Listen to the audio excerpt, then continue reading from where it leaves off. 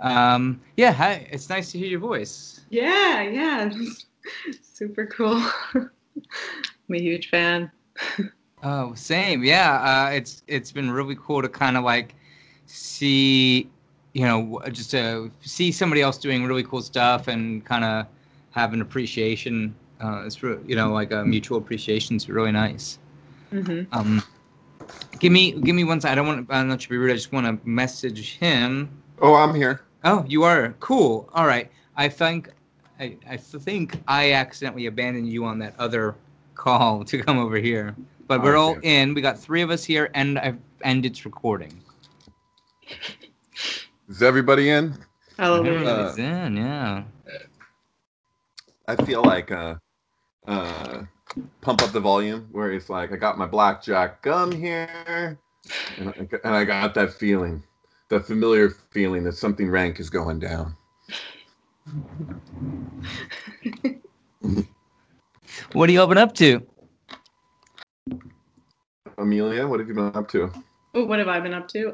Just Shabbating. Yeah, you just had Hanukkah. Sure. Is it always still in Hanukkah or it just ended? Just ended. Just ended. Two days ago. 2 nights ago. I've completely lost track of like what day it is. So. And we just watched the finale of The Mandalorian.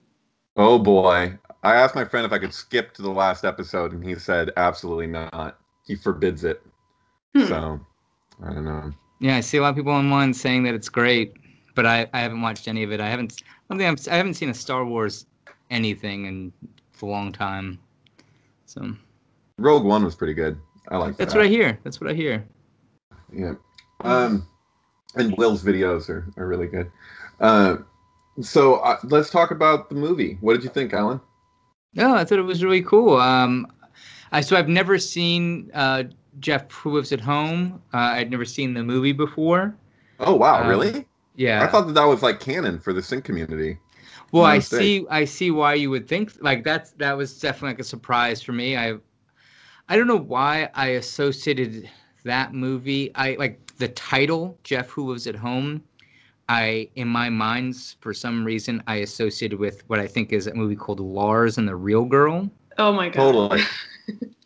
Right. Which I almost said the other night when we were having a conversation about it, but I didn't say it. Yeah, because the title of it, or we need to talk about Kevin.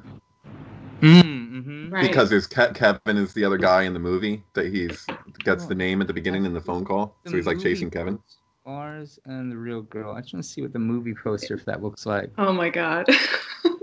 I saw that in the theater.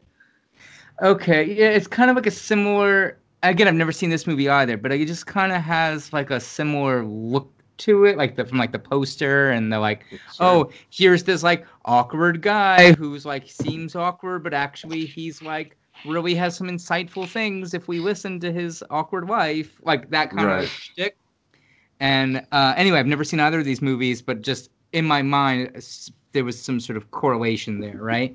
So I didn't know what I was going in for. I was expecting something like this. Instead, I got Jeff Who Was at Home, which really is, I could see why you would say it's a sync. It's a really sync-specific film. Like that seems to be what it is about. Is like it's a movie about synchronicity. Absolutely. Yeah. With Radon Chong at that. Yeah. What year did this come out? Was it 2010 maybe? Well, I don't know. No. I could be wrong. Yeah, I think 2010. I don't know. So I have to look it up. You picked it because it came out the same time as the album, right? So you. Oh, I take it back. It's 2012. Yeah. It came out March 17th, 2012, and her album came out March 16th, 2012. Gotcha. Okay. I think, or was it 15th and it was 16th? I can't remember. But anyway, it was the next day, whatever the case, in March of 2012. I think it was the Ides of March. My album came out on the Ides of March, and the Jeff Who Lives at Home came out the day after. Right. There we go. Gotcha. So then when I interviewed Radon Chong, it was a year later. I just pulled it up. I interviewed her in May of 2013. I wish I had known about this movie. I would have asked her about it. Well, I just sent her a link to what we did, and she said, wow, thank you. Oh, Ray Don Chong. You Yeah, mean? yeah. Cool. So now I just need to get it to Susan Sarandon, but we're gonna have to work that out. Yeah, Ray Don Chong was super cool. So something interesting, just to jump right into some sync stuff. Remember that video that Jay Kotza did about Ray Don Chong?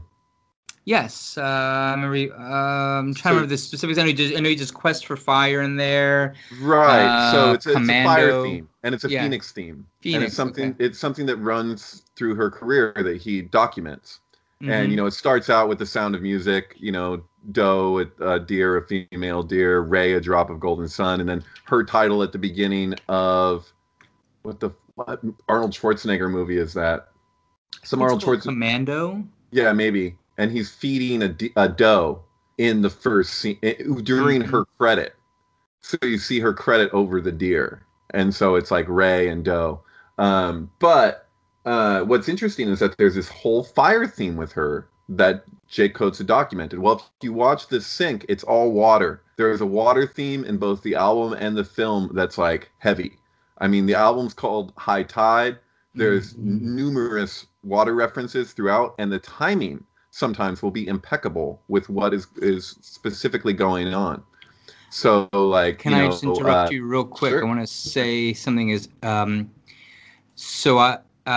Synchronize #1 has Ray Don Chong for 2013. In that show, on that episode, I have a link. I already have a link to Jake Kotz's Phoenix Dawn video. So it just, since you're talking about Jake's video, if anyone's listening, you can look it up. It is on Vimeo. It's called Phoenix Dawn. Or you can also get to it from Synchronize episode 1. There's a link. Wow.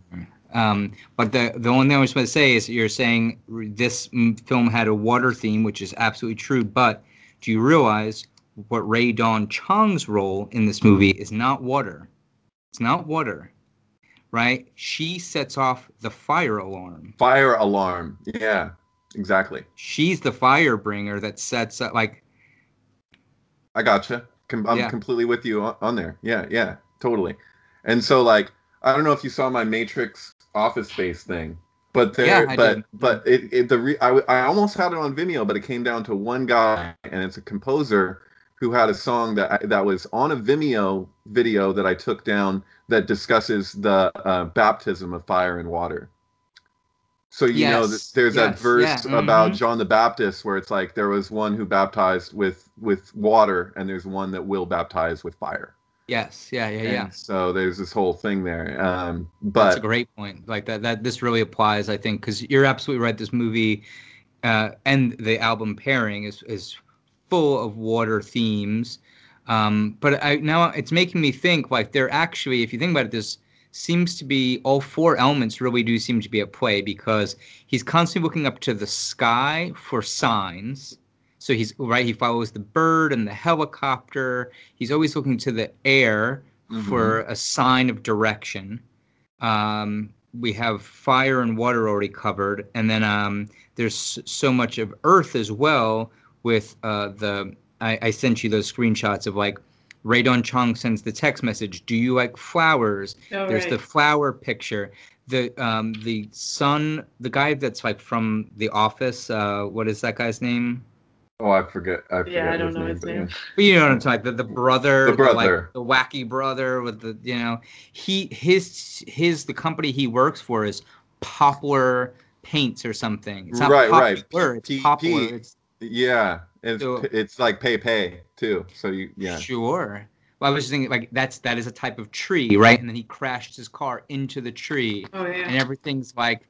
That was a huge moment, like, with the music. Yeah. Because I have that, like, crashing sound in the music. I will say that was really the moment where it started to click into place for me. Yeah, for sure. I thought this movie was hard. Like, getting into it, it's like watching, like, or even doing some of these sync pairings. I think it's often really hard when you have dialogue heavy scenes.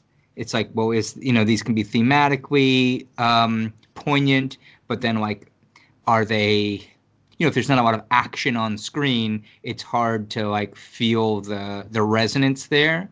But, like, I stuck with it, and then suddenly, like, in those scenes where, like, things start happening.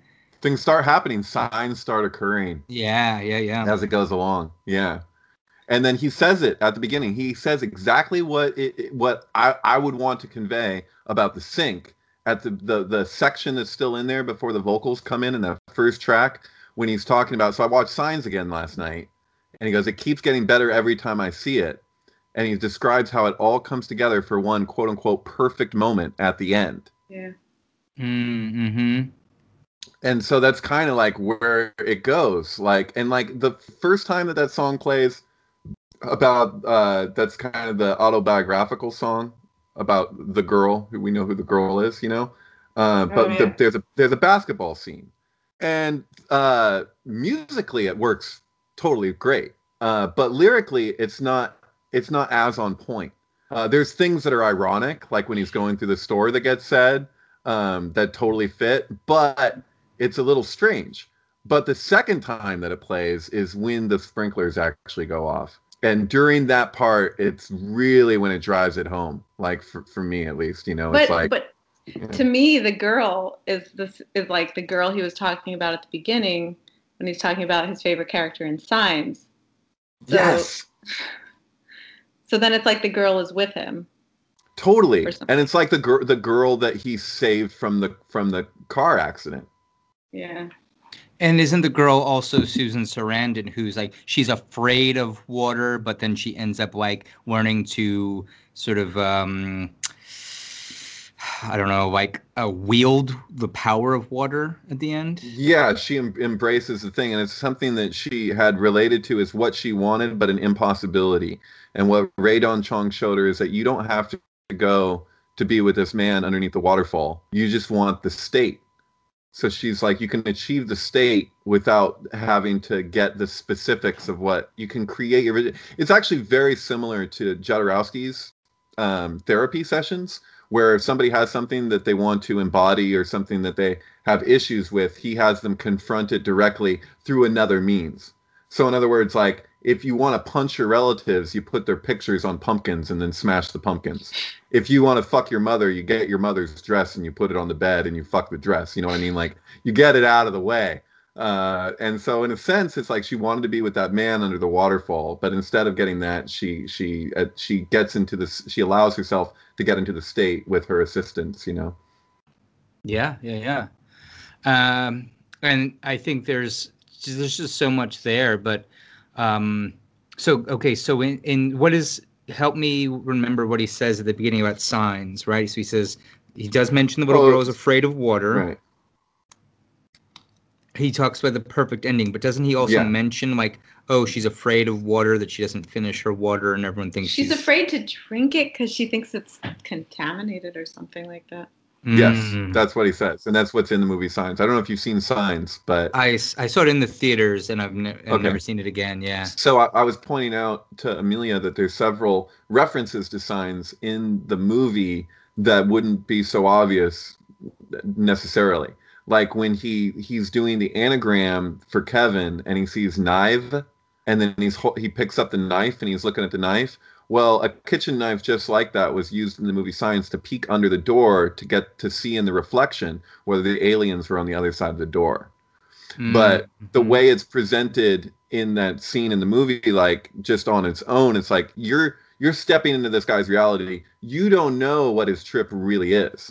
Like he's at the beginning, he's kind of a mysterious character. So you could almost, when he picks up that knife, it's like, oh shit, is he thinking about suicide?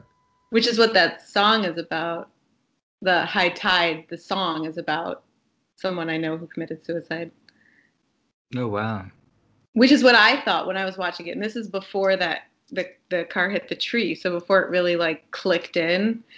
And I'm watching it, and I'm the songwriter, and I'm like, this is about suicide. It looks like it's about suicide. The song's about suicide.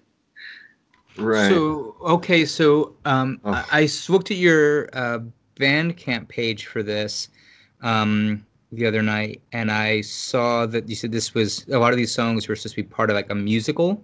Mm-hmm. So Yeah. what was the Oh yes, this is the conversation I wanted to have. Yay. so what was the sort of thematic elements of that? Like, what can you Oh my what kind of extra gosh. context can you add? This Yeah. is one of it's yeah. Other than music, I have a hard time completing projects. So this is a huge project that I still have hope that I'll finish someday, which is about the singularity, but specifically, I think Ray Kurzweil's version of it, the tech takeover, and it's a music. So it's a musical about the post-robot apocalypse. And so a number of the songs on High Tide are from that project. And that's the last song, Count Down the Days, the first song, The Interrogation, the Long Road song, which is called Intro, Distracted, which is, there's a number of songs that are from this sketched out but never booked. Like I'm not a book writer, so it's about the world after after there's this kind of cartoony robot takeover where the robots are human shaped still, but they're kind of phasing that out, and they still have a human zoo, and there's sort of a robot version of the guy, their great thinker is still around, but they're about to oust him. They're about to replace him because he's obsolete too. So yeah. So your musical is about Lars and the Real Girl? But no, sorry, what I actually want to, joking aside, is there an actual correlation? Because, well, you're talking about like this 2012 singularity, and I know that your album incorporates all these water imagery. Can we say 2020 singularity, please? Well, what I was going to say is like, is there an Age of Aquarius? Is that concept, is that in the musical? Yeah, is that intentional or just a sort of coincidence that like the correlation between like the flooding, the sort of what we think of as Age of Aquarius, the flood of information, the singularity, or like how much of that like technology plus water or equals water was intentional? I would say none of what you're specifically saying was intentional. None of that was intentional. The concept, but not in a literal sense, but as far as flooding a concept that's beyond water, of just a concept, the concept of the singularity to me itself is like a flooding. It's that Absolutely. Yeah. So it's not water flooding, but it's conceptual flooding. Precise. Yeah. That's what I'm feeling. Yeah. Absolutely too. And I feel like that's been I don't know, something like it's an association I've had with this for a super long time, and I think it's interesting that we're like, I don't want to bring this about my thing, but I've literally been, I'll tell you guys about this later, but like playing with these different pieces of media, and I'm just realizing this week how many of the things that I'm playing with were recorded in 2012. And I'm like, oh, that's really bizarre. Like was not intentional at all. I wasn't looking at dates. It was like specific pieces of media or like just thing anyway. And I'm like, there's something really interesting that all these things were recorded in 2012. And I want to ask you, so this album that you did then, and now David sort of bringing it, how to say, like, making it relevant again, but like however you want to like perceive that, of like giving it a new life in 2020. It's a new thing. I mean, the album has a new life with Jeff Who Lives at Home. It's totally different. I love it. And David, you mentioned 2012 singularity. Can we say 2020 singularity? So it's this idea of like, what is the correlation between 2012 and 2020? It seems so strong. Right. Well, I mean, we have the astrological shit happening right now, and like 3 days.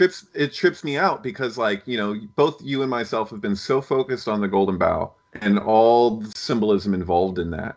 And I'm just like, Jupiter, Saturn, conjunction, like I realize like you're like every 20 years, but this is the first time in how does it work? It's the first time in 800 years that it's gone into an air sign, and it's the first time in over 3,000 years that it's landing on the solstice.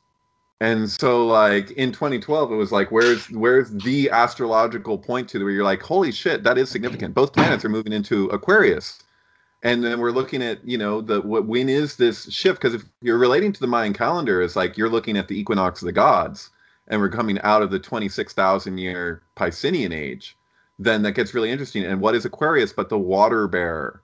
Yeah, that's what I was. All right, so we're all on the same page here. Yeah, that's literally what I was alluding to. So we're on the same page. Like there's something right now that like energetically right now this is really resonant. So what can we learn? So like all right, Amelia, I want to ask you this. So between what you know of like the musical concept and then the Jeff Lives at Home variation, are there sort of like any common lessons, morals, things like that between there? Like oh, well, there's a huge emphasis on, I think, trusting your gut that's between the two. The character of Jeff is I think, echoed in the lyrics a lot. Yeah. There's a bunch of stuff I want to say, but... You should say it. Yeah, go for it, man. Okay, well, one of my heavy focuses is the Saudi Star issue. And when you look at the idea of like that to say, okay, the name is perfect, name of 22 is perfect in every way, but there's this one problem with it. So like to me, the Saudi Star switch is very relevant here because the star is Aquarius, and attributing that to the emperor, and then saying, which is, so you have the whole thing as this lie. And so like I see the Trump administration and everything that's happened is so relatable to that twist in the name. And that the point is that no, Saudi is the fucking star, and there's no amount of influence or manipulation that can change what we're actually moving into. And so like I see that switch as so specific relating to the ages. Like it's like what we're anticipating the next age to be in the manipulation has everything to do with attributing Saudi to the emperor rather than Hay, because Hay is the window. Hay is receptivity. Hay is the Shakina, the upper and the lower Shakina. And so you're saying no, but so you attach the emperor next to the tower when you do that switch, which is a fish hook next to a mouth. And then, what is the fish but death, or the only unnamed arcana in the deck? And the way that card gets situated when you've seen that display where it's not the tarot tableau, but it's the hero's journey, and how you can, when you set it up just normal, you'd have Aleph at one side, Lamed on the other. So you have the ox and the ox goad. And it's also El. It's the abbreviation of Elohim because it's Aleph and Lamed as the fool and adjustment or justice, right? And so like when you shift it over to meet Crowley's switch, if it acted accordingly, you can set it up so that you have the sun on one side and lust on the other, or strength. So you have the sun and Leo. And so that's his whole 666 thing, and that relates to Gevurah and whatnot, and obviously the pathway between Chesed and Gevurah. But my thing is like, I'm like, no, the distribution of the flooding of what Aquarius is to happen no matter how much we want the powers that be want to rig that. And so I see the Saudi Star switch as kind of like an attempt in our very language to manipulate this order. But that's the thing about something like a Jupiter-Saturn conjunction or any planetary movement or celestial, movement is that this trumps, but it trumps whatever our goings on happen to be, all of our influences. And so all these characters in Jeff Who Lives at Home with their doubts and their own different neuroses or whatever they have going on, and it's like, and they all look at Jeff and go, oh, he's the most neurotic, or he's the one with the most issues. He sees it for, he's open to this kind of like crack in the sheath of what we're projecting, And it's like, and then that ends up trumping everyone's trip. Like everyone thinks that things go a certain way or whatever, and they're like, and they can't explain it, but that doesn't change the fact. So it's kind of that syntax thing that we always fall for that error when we're more interested in the whys and the hows than we are in the what. Like Jeff is following the sign, so he's just looking at the what. Everyone's so concerned with how that could be that they're going to miss the what that's right in front of them. So he sees it as a plain picture. It's right there. And he doesn't know, and he's willing to be in a place of mystery where all these people want knowledge. They want to just know everything before so that they can plan and, do what they need to do, yeah, you follow me? Yeah, there's one scene where he's like, where the brother says like, well, is that a sign? And he's like, I don't know. Maybe, Maybe, I don't know. Yeah. Can I ask, so I have like a very cursory understanding of Hebrew. Can I ask you guys, I remember Jason Barrera used to talk about this thing that he called water, and I thought that he related that to the two hays. So well, if you say mem, you're spelling out mem because it's mem, and so oftentimes if you're spelling out the word, that's you get water. Mem is water. Yeah, mem is water. Ma'am. So is there linguistically, is there a connection between hay and water, or is that just something he was talking about and it was probably a different thing? You relate Binah to a sea. Mm-hmm. And that's appropriate in the Arcana because you can look at the high priestess, she has the sea behind her, right? Sure. And that's our Gimel. That's our Masonic G. That's the vertical pathway between Teferet and Keter. And so, that's the square in the compass is the upper Sephirot and the lower Sephirot conjoined, And so, but then you have the river that runs through the cards are extending from that sea. And so in that sense, yeah, you could relate that that's the sea of Binah that gets distributed into the lower worlds. It relates directly to the emanated flow, which is what Aquarius speaks to as well. That's why, like, the big thing in the alignment that I'm speaking to, when you shift the cards as such, in Crowley's deck specifically, you get a line between that kind of Fibonacci type spiral thing in the death card, and the way that meets the what's being poured in the star card, because they're diagonal with each other. And so you have the emanated flow is turning to death because you have this rearrangement of the name, which is blasphemy.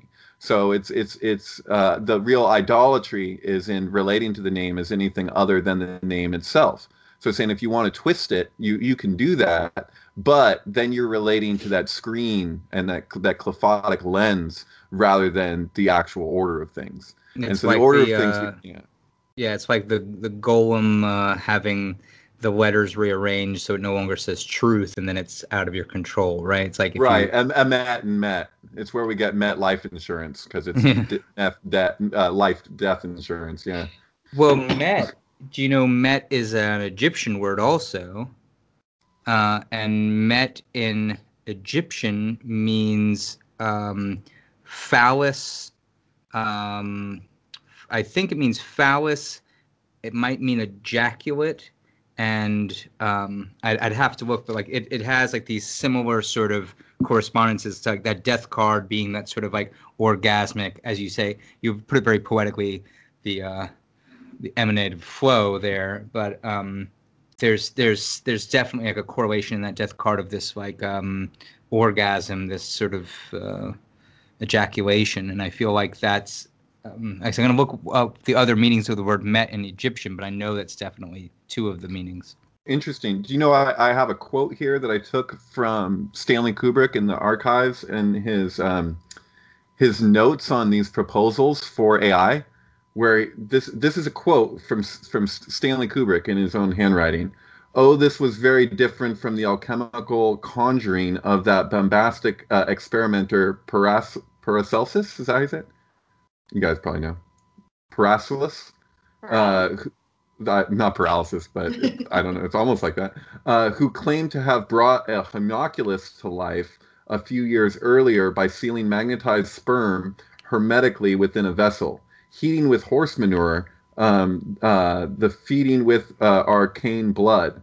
And then he said, this was true and pious Kabbalah. So it's interesting to see Kubrick speaking to Kabbalah at all. I mean, I've seen two rabbis give talks on Kubrick's use of Kabbalah at the Jewish Museum for the Kubrick exhibit. But he says, Yehuda stamped the word emet upon the golem's hot brow, erased the first letter, and Shrew would become dead. In its mouth, he inserted the paper program bearing the secret name of God. Remove the Shem, and the golem would collapse back into clay. And so that's just fucking so confirming for old always record conversations relating to Hal as a golem and all this kind of stuff. I mean, that's Kubrick himself talking about true and pious Kabbalah in relationship to a golem. Like, and then that's saying, incredible. But in that statement, he was making a distinction for what the guy was going for. He's illustrating to the man who's coming up with this screenplay of what his vision is. He's like, this isn't that. That is something. That is true and pious Kabbalah. But this AI that we're relating to is something else. I understand what you're saying. Okay, yeah. Right. So he's making the distinction. Right, because you have two directives to the Sephiroth. You have the actual organic order, so to speak. It's the organism. It's the way that the thing expresses itself. And then you have our replication. And so, that's the key.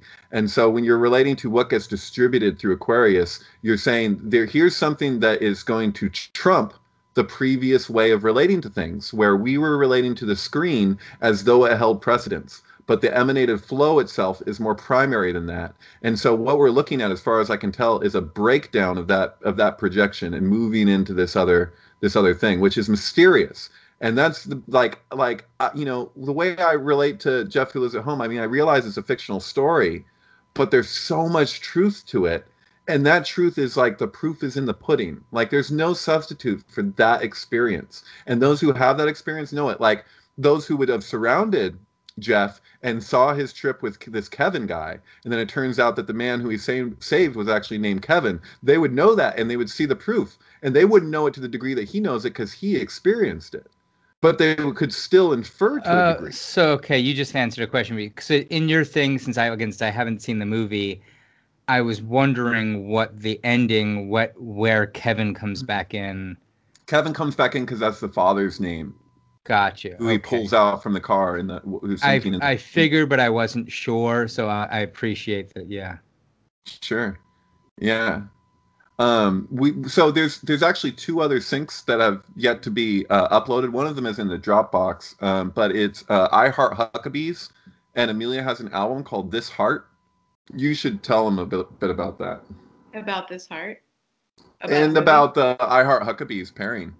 Oh. It's relatable. Yeah, it's totally relatable. I Heart Huckabees. I would say that the hardest, like the place that it hits me the hardest is in the ending where it's all about connecting through pain. He's able to connect with Jude Law. Jason Schwartzman is able to connect with Jude Law through seeing him sad.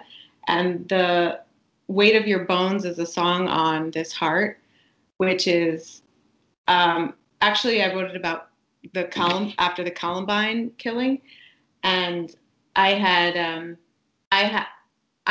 experience when I was 8 where a little girl in my class was murdered, and when Columbine happened, it kind of brought me back to that pain, and so I kind of ripped off a Maria Bamford song called "Don't Be Afraid of the Dark." I think that's what it's called.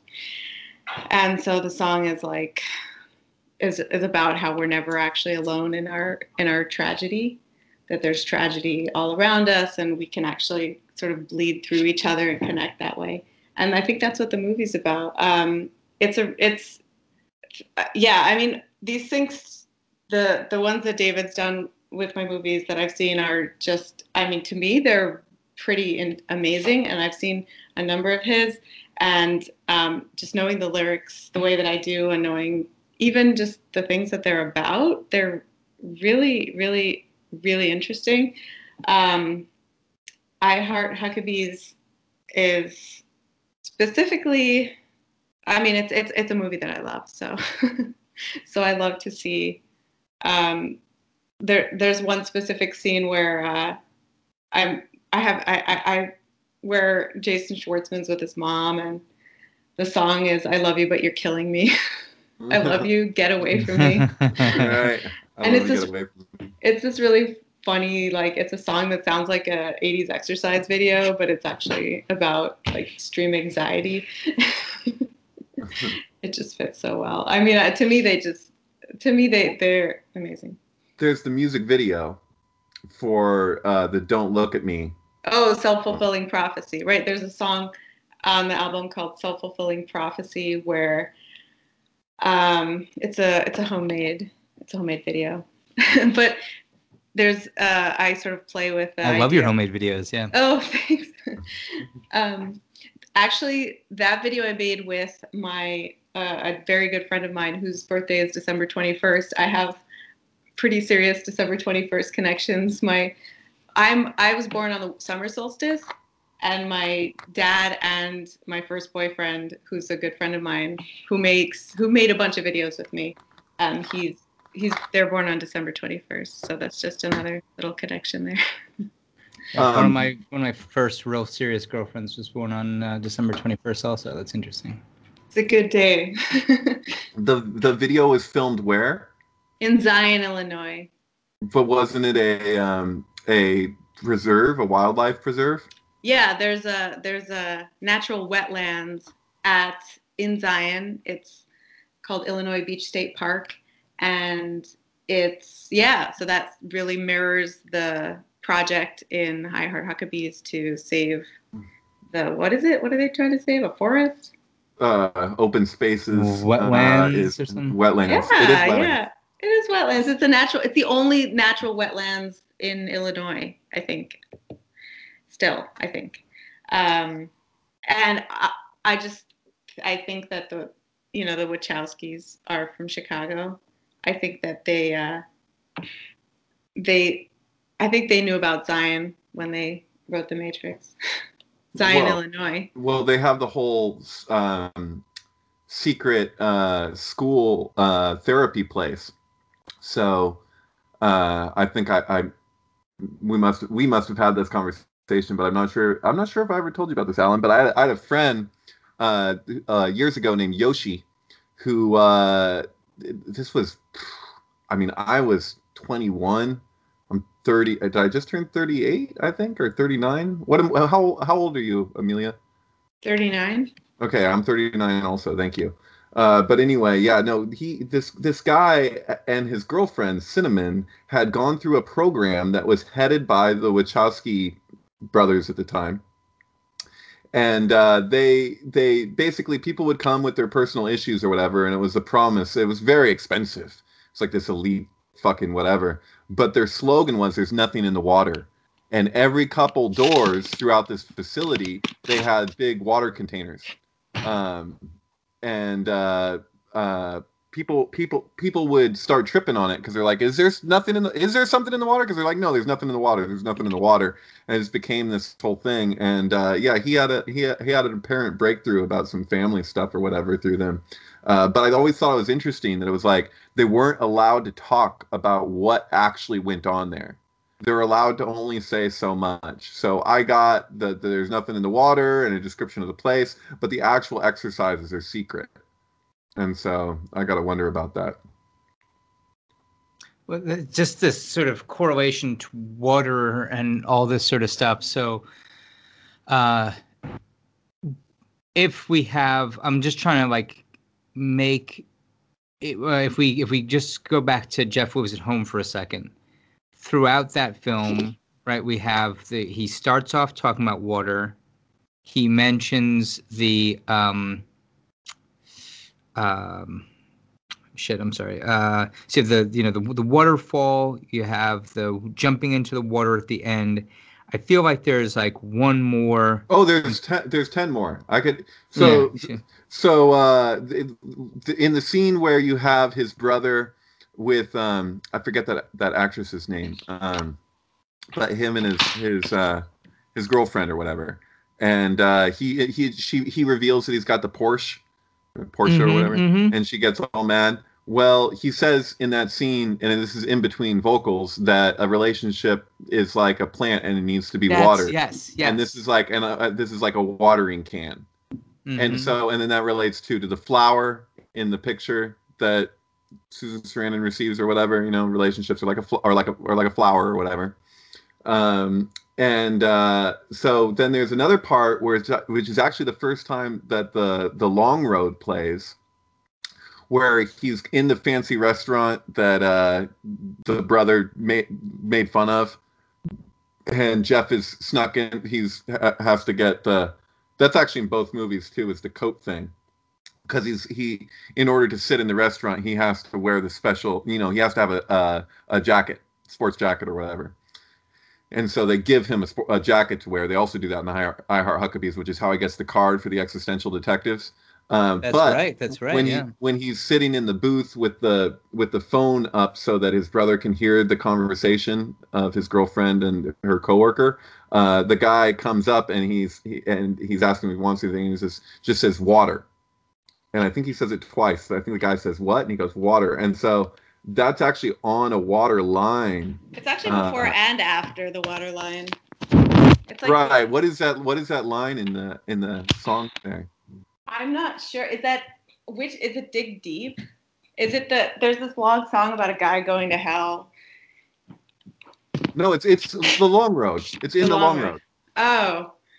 It doesn't. Yeah, I don't expect you to. Right. It'll take me a second. It's okay. But anyway, yeah, there is a water line right there, and then there's they sit in the bathtub later, and then same flashes back and forth to the two brothers in the bathtub, to Susan Sarandon and Rae Dawn Chong on the floor of the bathroom. So they're both in bathrooms. There's actually a line there too that's applicable, but that song, the long Dig Deep, references a river and a sea in different ways. Right. Like the river is like the bad place, and then the sea is the place that the singer wants to go. Right. Well, that's Kabbalistic, right? Because I mean, you have the emanative flow. It would be all great if it wasn't getting further and further restricted as we go along with the fall. So that perpetual fall, that's the characteristic of the fall, is the tightening and the restraint that's put on the free flowing of that emanative flow.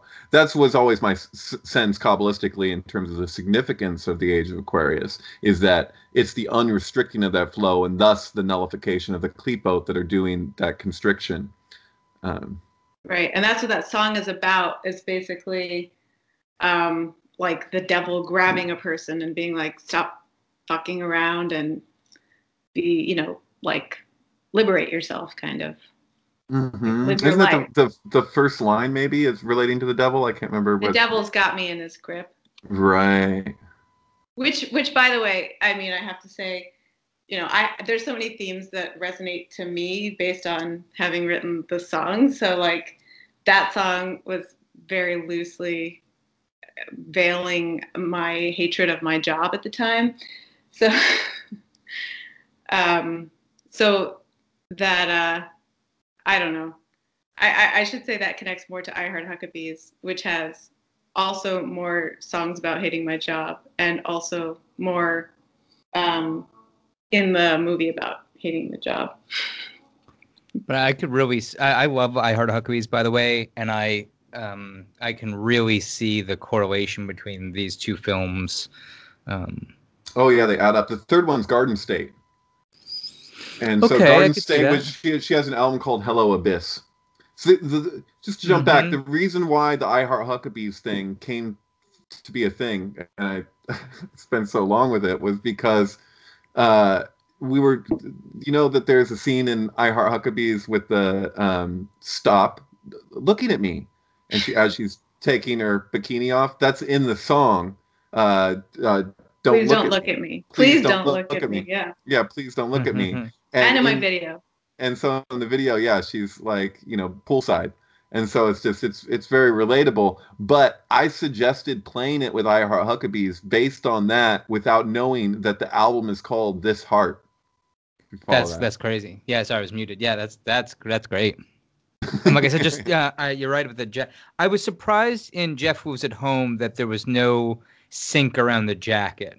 When he puts the jacket on, I was so expecting something to happen, and I thought there's actually a really interesting edit is that when he goes running out of the restaurant after his brother, he's just not wearing the jacket anymore, and I was like, oh, that's like shocking. I really expected he was going to run out with the jacket, and that was going to lead to something.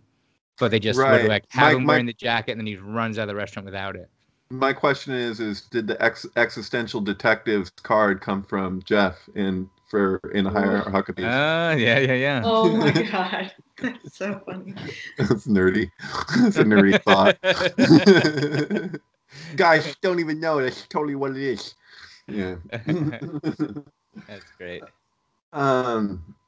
So yeah, two brothers in the bath. I really, when I saw that, I was thinking of like the classic alchemical bath. Sure. And there's this idea, even like from a tarot perspective, there's this interchange between the brothers and the lovers, right? Oh, sure, yeah, because you have Romulus and Remus in the lovers card in tarot, and it's Gemini, and you know that Amelia is a Gemini, by the way. Mm-hmm. Oh no, I didn't know that. Okay. Summer what'd you say? Summer solstice. Gotcha. Okay. David, your birthday is just recently, right? December 8th, yeah. So okay. So what are you, a Scorpio? I'm in Ophiuchus. Oh, okay. I'm actually I'm Sagittarius, but if you were to incorporate Ophiuchus, I would be in the center of Ophiuchus, yeah. Yeah, gotcha. So you just turned 39. Yeah. Okay. That's why I mean, I'm bad anyway with my age, but so am I. I mean, it just hit me last week. That was like, oh shit, I'm about to turn 40. I'm also 39, but I'm like, so we're all 39. That's so we're cool. all 39 right now. Yeah. That's the gematria of tall. Yeah, cool. I think a lot about the my perspective in the world, being, you could call us exennials or whatever you want to call us, but we're a hinge between really, really different realities. It's true. Yeah, I totally get what you mean by that. Like we exist in this really strange, like, on the cusp. You know, you think of like an astrological term. Someone's like, "Oh, I'm born on the cusp. I'm a little this and this." It's like that, where it's like there really were two different technological ages. That's really interesting. So do you guys I've seen people talking about this coming Jupiter-Saturn conjunction, and you've joked about 2020 singularity. Are you of the mind that this sort of marks the entry into... So Age of Aquarius is classically really like a sort of vague date, right? Like, when does that start? There is no specific classic date that you can say, this is the day it starts. There's discrepancy around. Sure, yeah. Yeah. So I just want to ask, are you of the mind that, like... So I've seen people saying that's happening this week. I mean, I'm just curious if you're of that mind. Can you mind if I interject here? I would just say that I'll say the same thing I said in 2012, is that when you're looking at a transition, you're not looking at the flick of a switch type thing. You're not like, okay, now this thing's gonna happen. It's like, no, this is a movement. And even after it happens, there will be a period of acclimation, and who knows how long that'll actually be till people are situated into another reality. You know, it's not just like the flipping of a switch. It does feel like a lot's changing. Like, a friend just told me, I'm not making any plans during coronavirus. Like, I'm not, like, there's just a sense that we're in a liminal space right now. So I've spent the last few months definitely in that liminal space, and I mean, if I'm blunt, I mean, it got bad. It in the sense of feeling like I couldn't make any plans, right? Like, where it's or this sort of nihilistic, quote unquote, nihilistic.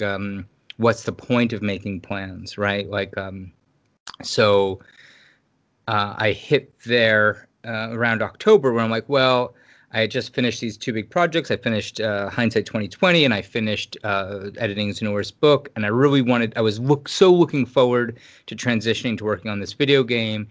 And then what happened was I'm just like, shit, man, like I'm like, a month or so away from this election, and like everything's sort of like weirdly energetically like heating up, and like there's all this tension, and I'm like, this year's been so weird, and like, is there a point in starting some artistic adventure, this like that's labor intensive art piece that no one's gonna give a shit about while the world's fucking crumbling, and is there something better I should be doing? And like all of like the spiral there of like, how do you make plans if the world is so liminal around you and so destabilized? How do you put down roots? How do you lay a foundation for a future in that? And so on a personal level, I really resonate with that. But I do feel like in just the last, really just the last few weeks, I feel like I'm kind of have snapped out of that, and I've been able, I feel some ground under my feet again. So it's almost, and I want to be really clear, like I'm not someone who thinks the world has gotten any more stable, with the election of Joe Biden or anything like that. It's not like that sort of headspace, but I just feel like something personally, energetically, like I feel something shifted for me. So to you, does that connect to 2012? Not 2012 I can't say that it does. No. I mean, not to 2012, but to December 21st. Sure. Yeah. I think. Okay, on a personal level, yes and no. Like yes, but not in the way. I mean, everything is like, sure, that's the way it works, right? But whatever. Mm-hmm. For me, I'm the kind of person who like, all right, so like David has known me for many years, and I used to be a very different person creatively, in the sense of like, I could just sit down and fucking work for 5 days straight at my computer, like some, even though I'm not a coke fiend, but like the equivalent of like, just like not sleeping and just fucking working, and just like these like really, really hyper focused and like whatever. And then I burnt the fuck out, like I did that for so long, and I worked on so many different projects, and I just burnt the fuck out, and I didn't really see any quote unquote, thing come of it. It's like it didn't, busted my ass, and it's like, oh shit, I'm fucking broke, and I have people mad at me that I didn't share my fame and fortune with them, that I never got, and I'm like, everything about it just seemed like so fucked, and I'm just like mm-hmm. And so I had all these sort of things, and where I am now, like energetically, is I can't just like do what I used to do, in the sense of like just just diving in and just start writing. Like I feel like I've lost that ability, and I have to be, and it's not necessarily a bad thing. I'm much more thoughtful, and like to do a Hindsight 2020. Just this roundabout answer is like the only way I was able to produce that series is by setting deadlines for myself. And so for the first episode, I was like, all right, I have to have this episode out by September 11th. And that would have been 2019. I was like, okay. And it was like in the middle of summer. And I was just struggling with this. I wrote that script 50 fucking times, 50 different ways. I'd write like 5 paragraphs and like, this is terrible, and throw it out. And I'm so unsure how I wanted to start it. And then finally it was like middle of August. And I'm like, fuck, I have to have this out in a month. And I just like suddenly just like had a 2-week, manic fit where I just didn't sleep, and I pounded out the script, and I recorded it, and I edited the whole thing. And it was just like this thing that I spent months stressing over, just suddenly like, blah, there it is. It's done in this like intense, hyper intense fit of productivity. And that basically happened to me 5 times over the course of those 5 episodes. I like finished that first episode, and I was like, great, now I've got this momentum, I'll keep it going. And instead what happened is I fucking crashed again. I was like, I put this huge exertion into this creative fit, and then I just like was useless for a month. Like I was fucking like I couldn't write, I couldn't do anything. I was kind of depressed. I was just like totally drained. And then I'd have to recharge and then start that process all over. And then I ended up having to set a deadline for myself and say, okay, well, I have to have this out by this day. And it was like, literally, as the deadline was approaching, suddenly like that panic kicked in, and I just made it happen. And I've done that. So what's happened for me, coming around to your question, is again, I spent a lot of October and November just kind of in this like drained, depressed, no energy, low energy, just sort of like unable to really bring that forth. And then something was like, oh shit, you're about to turn 40. The fucking Jupiter-Saturn conjunction's about to fucking happen. Like, you don't want, I don't want to, enter this new, what I perceive as a new era of my life as sort of I don't want to meet that as some guy who's like laying in bed being like, oh, I don't know. So it's like, fuck it. I just sort of like, that's what lit the fire under my ass. So I was like, oh shit, I need to fucking step up for this moment, and just kind of get my ass back in gear. And so I don't know how long that lasts. I don't know that this, like for me, this isn't like a great changing of the whatever, but it was enough of a something for me. And again, it also, for me, it's not just the 21st, but the 31st, which is my birthday. So like feeling this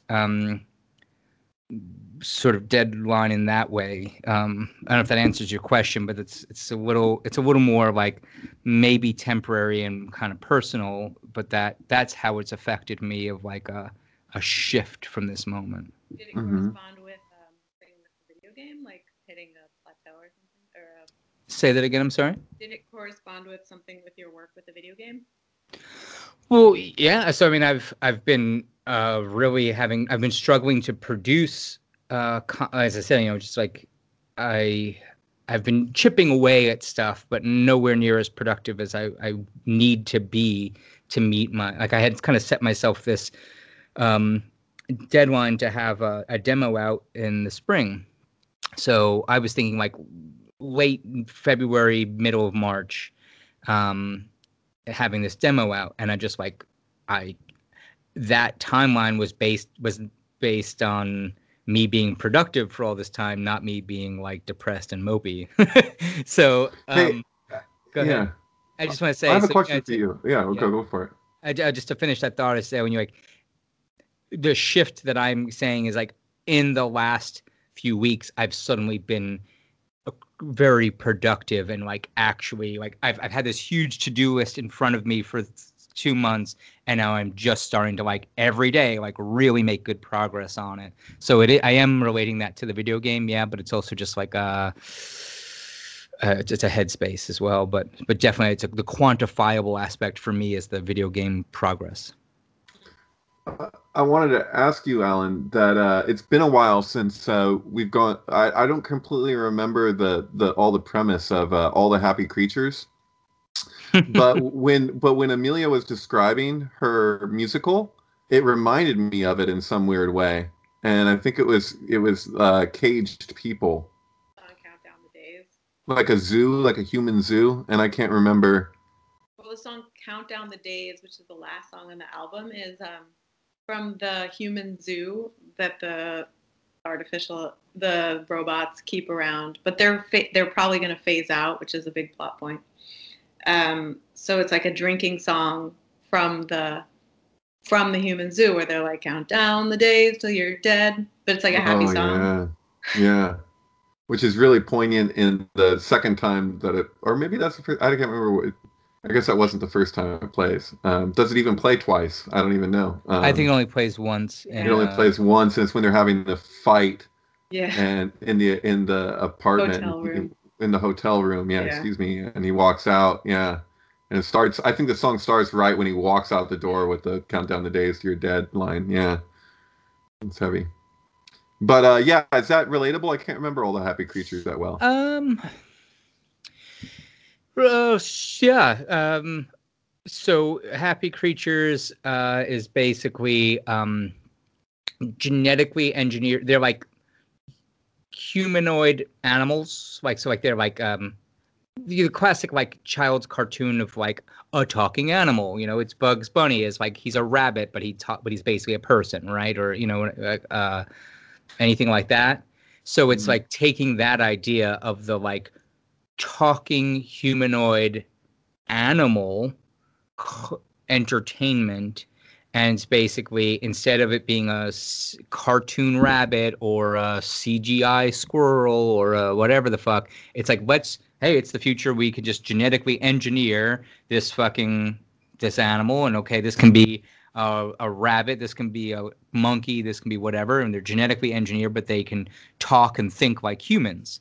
And we just film them for our entertainment purposes. So it is kind of like a zoo. They're purely there for entertainment purposes, and they're caged, and they're like, it kind of like combines that aspect with the, like everything from like food industry, how do we treat animals, to like entertainment industry, treating humans like cattle, and everything from like sex trafficking, slavery, like all these sorts of metaphors you could put together. So yeah, it's sort of like a zoo, human zoo, I think is an appropriate sort of It's correlation. funny because it also reminds me of the Who's Lifehouse. Mm-hmm. Totally.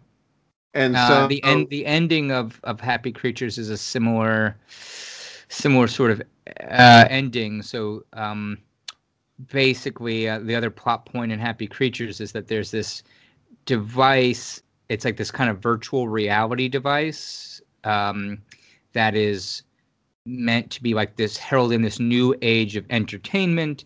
It's this new technology that's supposed to, like a virtual reality entertainment. But what ends up happening is it's secretly there to, control and brainwash the entire planet. But then a mix of, real world sabotage and spiritual sort of, I don't know, Deus Ex Machina type, thing. What ends up happening is that device that is meant to enslave everyone's minds instead like accidentally kind of like cracks the programming in everyone's minds. And that's a correlation to Lighthouse for sure. Lifehouse, excuse me. Yeah. Sounds like my musical, actually. Yeah, and Amelia, how long have you lived in New York? I moved to New York in 1999. Well, I first showed up in New York in 1999, and then I came to New York to get a passport to go on to Israel because I had met some hippies, some Jewish missionary hippies that wanted to fly me to Israel. So I had to come get a passport, and then I went to Israel, and I lived there for 9 months. I had an open-ended ticket, and then came back to New York and stayed pretty much. So it was like a stopover, but then I came back. Queens. So you basically lived there some like 2000 on or 2001 on, something like that? Probably 2000. I remember I celebrated the New Year of the Millennium. I moved to Jerusalem from the Judean Hills, and so yeah, just one New Year. So I came back in 2000. Gotcha. Cool. Okay, gotcha. So just to say, I mean, I was you said like that sounds like your musical is. I'm just realizing we were probably writing the same time, same time, same place. So I finished. Yeah, I finished that while I was still living in New York. So I would have read that if it wasn't like $700 on Amazon. It shouldn't be. That's crazy. That's probably somebody's scam. That is not me selling that. For somebody's selling all the Happy Creatures for $700 on Amazon. I think it's out of print. I think so. Well, it technically is out of print. So I don't want to waste your all's time explaining why it's out of print. It's literally just like the most annoying thing. And so the original printer that I used got bought out by Amazon And it used to be that, like, you just sent them the file and whatever. And at some point, I wanted to update the cover. I made a new cover for the thing, and I was just like, what do I went in? I was like, ooh, I just want to upload a new cover to this, some cover art for this thing. And they said, hey, it made it go back through their system, and Amazon's like printer specifications are different from the original printer specifications. So basically, like, yeah, sorry, this doesn't meet our printing specifications. We can't print it anymore. I'm like, you were printing it yesterday, like, Right. Surely that's not but like, I would just have to do like a lot of like pre-press over for a book that I'm like, I never really, it was. Right. It was a project that you had in your past. It's not necessarily like what, what you're working on now. Yeah. Yeah. So it's like, I would have to do a lot of work to get it back in print. And I have picked it up. There have been multiple times every few years I pick it up and I'm like, all right, I'm just going to take a few days and I'll get it ready for the printer. And then, right. So, I you know what? Amelia just went through the scans from Baruch of our translations of a section of the Zohar prophecy. And so what's so cool about that, though, is that there's a lot of things in there that I think that most people wouldn't even know what they're reading, but Amelia gets the idea. So it's really satisfying. I do get the idea, but I need to go through it all again. I was just typing feverishly. So do you have a plan what you want to do once it's typed up? You talking to me? Both, yeah, whatever. Share it. I mean, I don't necessarily need to get it published. The only way I could stand to get it published onto sacredtext.com, which I think I have this guy's card somewhere, but I know the lawyer, one of the people who's the founders of that website, and he told me, I told him about it, and he was like, well, if you ever get it together and it's solid, he's like, I'll put it on the site for you. That'd be awesome. Yeah, that'd be cool. But at the same time, there's this factor of like just it's a problem with Judaism in general, that it's like, unless if you know all this context, which requires literal years of study to even get an idea of what it's speaking to, it's easy for people to jump to conclusions boards, jump to conclusions mats, excuse me. I don't want people to look at this text that I transcribed and not understand the distinction between a prophecy and a prediction, and to say, the Jews were behind 9/11 is like not the point, and not what you're looking at. Even you're looking at them at basically really brilliant people who were able to recognize what people will do just because of their inclinations. And so the event itself is predicted. What happens with consciousness is prophesied.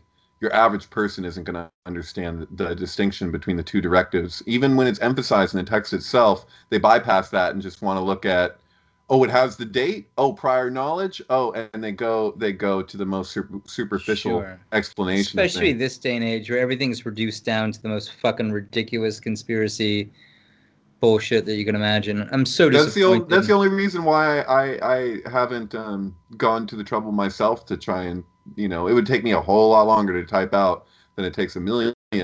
But like, my motivation for doing it when I know the way that people are is kind of, I'm like, well, I like to share about it and like to tell people about it because it gives me the opportunity to qualify a lot of points. But when I just put the text plain out there, because there's two sections to it, and the first section reads more like propaganda when it says Israel will act mightily or whatever. Second section doesn't speak so highly of Israel.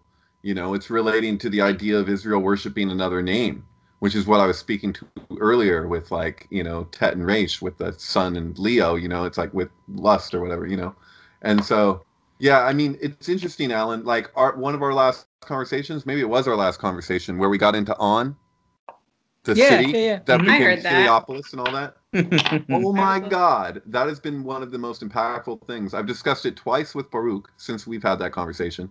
And something I thought you'd find interesting is that Baruch's response to it was, Heliopolis, he's like, that was a point of controversy amongst, Jewish mystics or whatever, because there's this issue with that city being the home of a synagogue of Jews who were supposed to basically be practicing Egyptian mysticism, Oh. incorporating Egyptian mysticism into their school. And so my question here is that Ra is on the you know, because I mean definition is strength, but then it's also idolatry and wealth, and it's like and so when Crowley renamed strength lust, my interpretation, it's like go to at this point. I'm just like, that's the distinction that he's speaking to. He's saying, what is this strength that the empire is relating to? And at least with Crowley, it's fucking honest. Say what you will, but it's an honest appraisal of what we're dealing with. And those manipulations are our own inclinations. He's just articulating it, you know. Honor. Sorry. On, yeah. The gematria of On is 707. The gematria of Oz is 77. 2 words for strength. One, idolatrous. The other one, the name of the pillars themselves, is Yakin and Boaz. So, yeah, what is it? What is the strength of the kingdom? And so if our strength is a substitute strength, then we get the repercussions of that. And so that's what I was speaking to earlier with the Saudi Star issue and how that relates to everything we're dealing with now as Donald Trump. Because everyone, not everyone, but there's this inherent sense that this troubadour, this stranger who's supposed to come along, who's supposed to meet these qualifications, is going to turn the whole kingdom on its head and perform this whole ritual. And what we get is just like a genuine fool, which is what it's supposed to be, but there's a bastardization because of our own inclinations and orientations towards the left, that we don't get the highest version of that we would hope for, because they murder those people. And you know, if they don't get murdered and they were able to squeeze through the cracks, then they're probably pretty similar to one of the corruption that already existed. So you can't place corruption with corruption and then call that the Jubilee. You know, it's like, it doesn't work that way. Yeah, can I ask one question? If you have a thought on, so you said like and you know, this ties into both of our research with Golden Bough, and you guys know you're both very familiar with my stance on like the whole Suicide King, you know, Lion King, Tiger King, all that sort of shit, right? Yeah. But so I'm right there with you when you say like the substitution of strength, but how would you then respond to, like we were talking about Jeff Lives at Home and Ray Don Chong's role essentially of saying, hey, you have this specific vision and what you're really looking for is this. So like what I want you to speak to is the distinction between a improper substitution of strength versus a perhaps quote unquote proper substitution. Well, I would go more towards Jeff, because Jeff incorporates the Hay. So he's actually like that receptivity of what Hay speaks to as the window, because it's when the Empress looks to the Emperor and he's the window, she's on the other side of the Emperor is the Hierophant. So she's getting through the Emperor she gets to receive the information from the higher self, the Hierophant.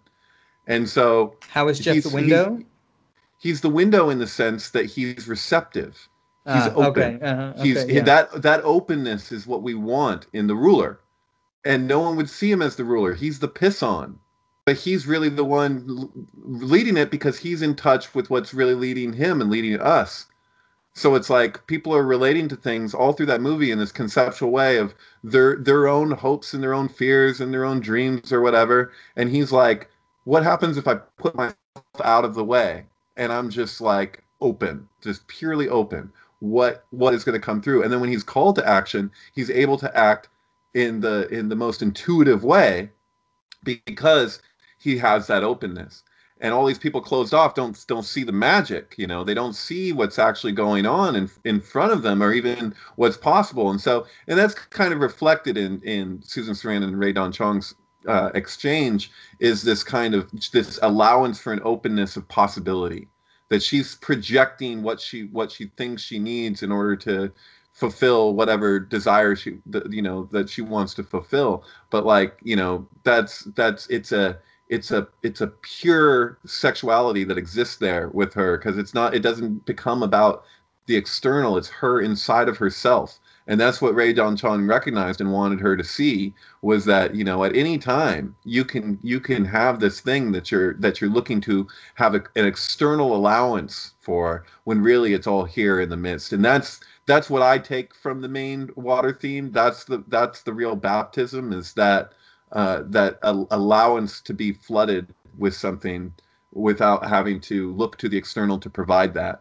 And this kind of like mindset that we've been in, that is so focused on the most external as being the most significant, is actually completely backwards, or at least of what's being revealed now, is a lot of the things that we're attached to are essentially useless, and that's okay.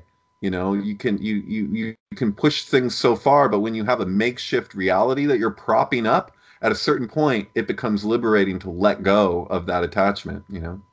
Sure, yeah.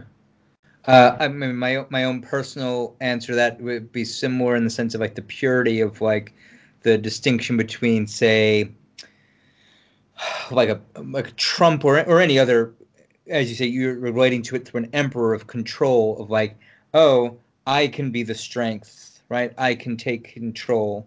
I alone. That's the substitution of strength versus the substitution of sort of mercy, of like, hey, you, and use the purity of like intention. I want to make this woman happy. I want to fulfill the dream that you have of being loved and nurtured and all this sort of stuff, versus, hey, I can rule you. Right? So.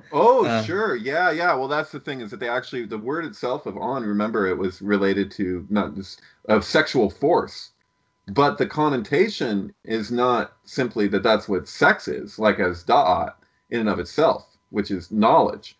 It's something else. It's the idea of conquest, of conquering. And that is a wrong, what one could call a wrong relationship itself, Maybe I'm curious if you have an opinion on that sort of like ideas of just,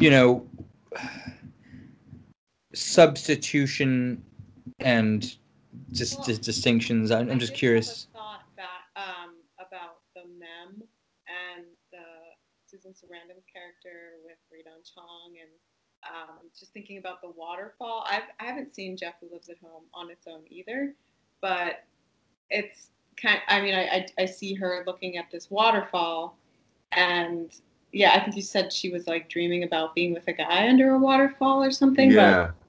But I mean, water in Judaism is feminine. It's very feminine. So it's almost like she was longing for.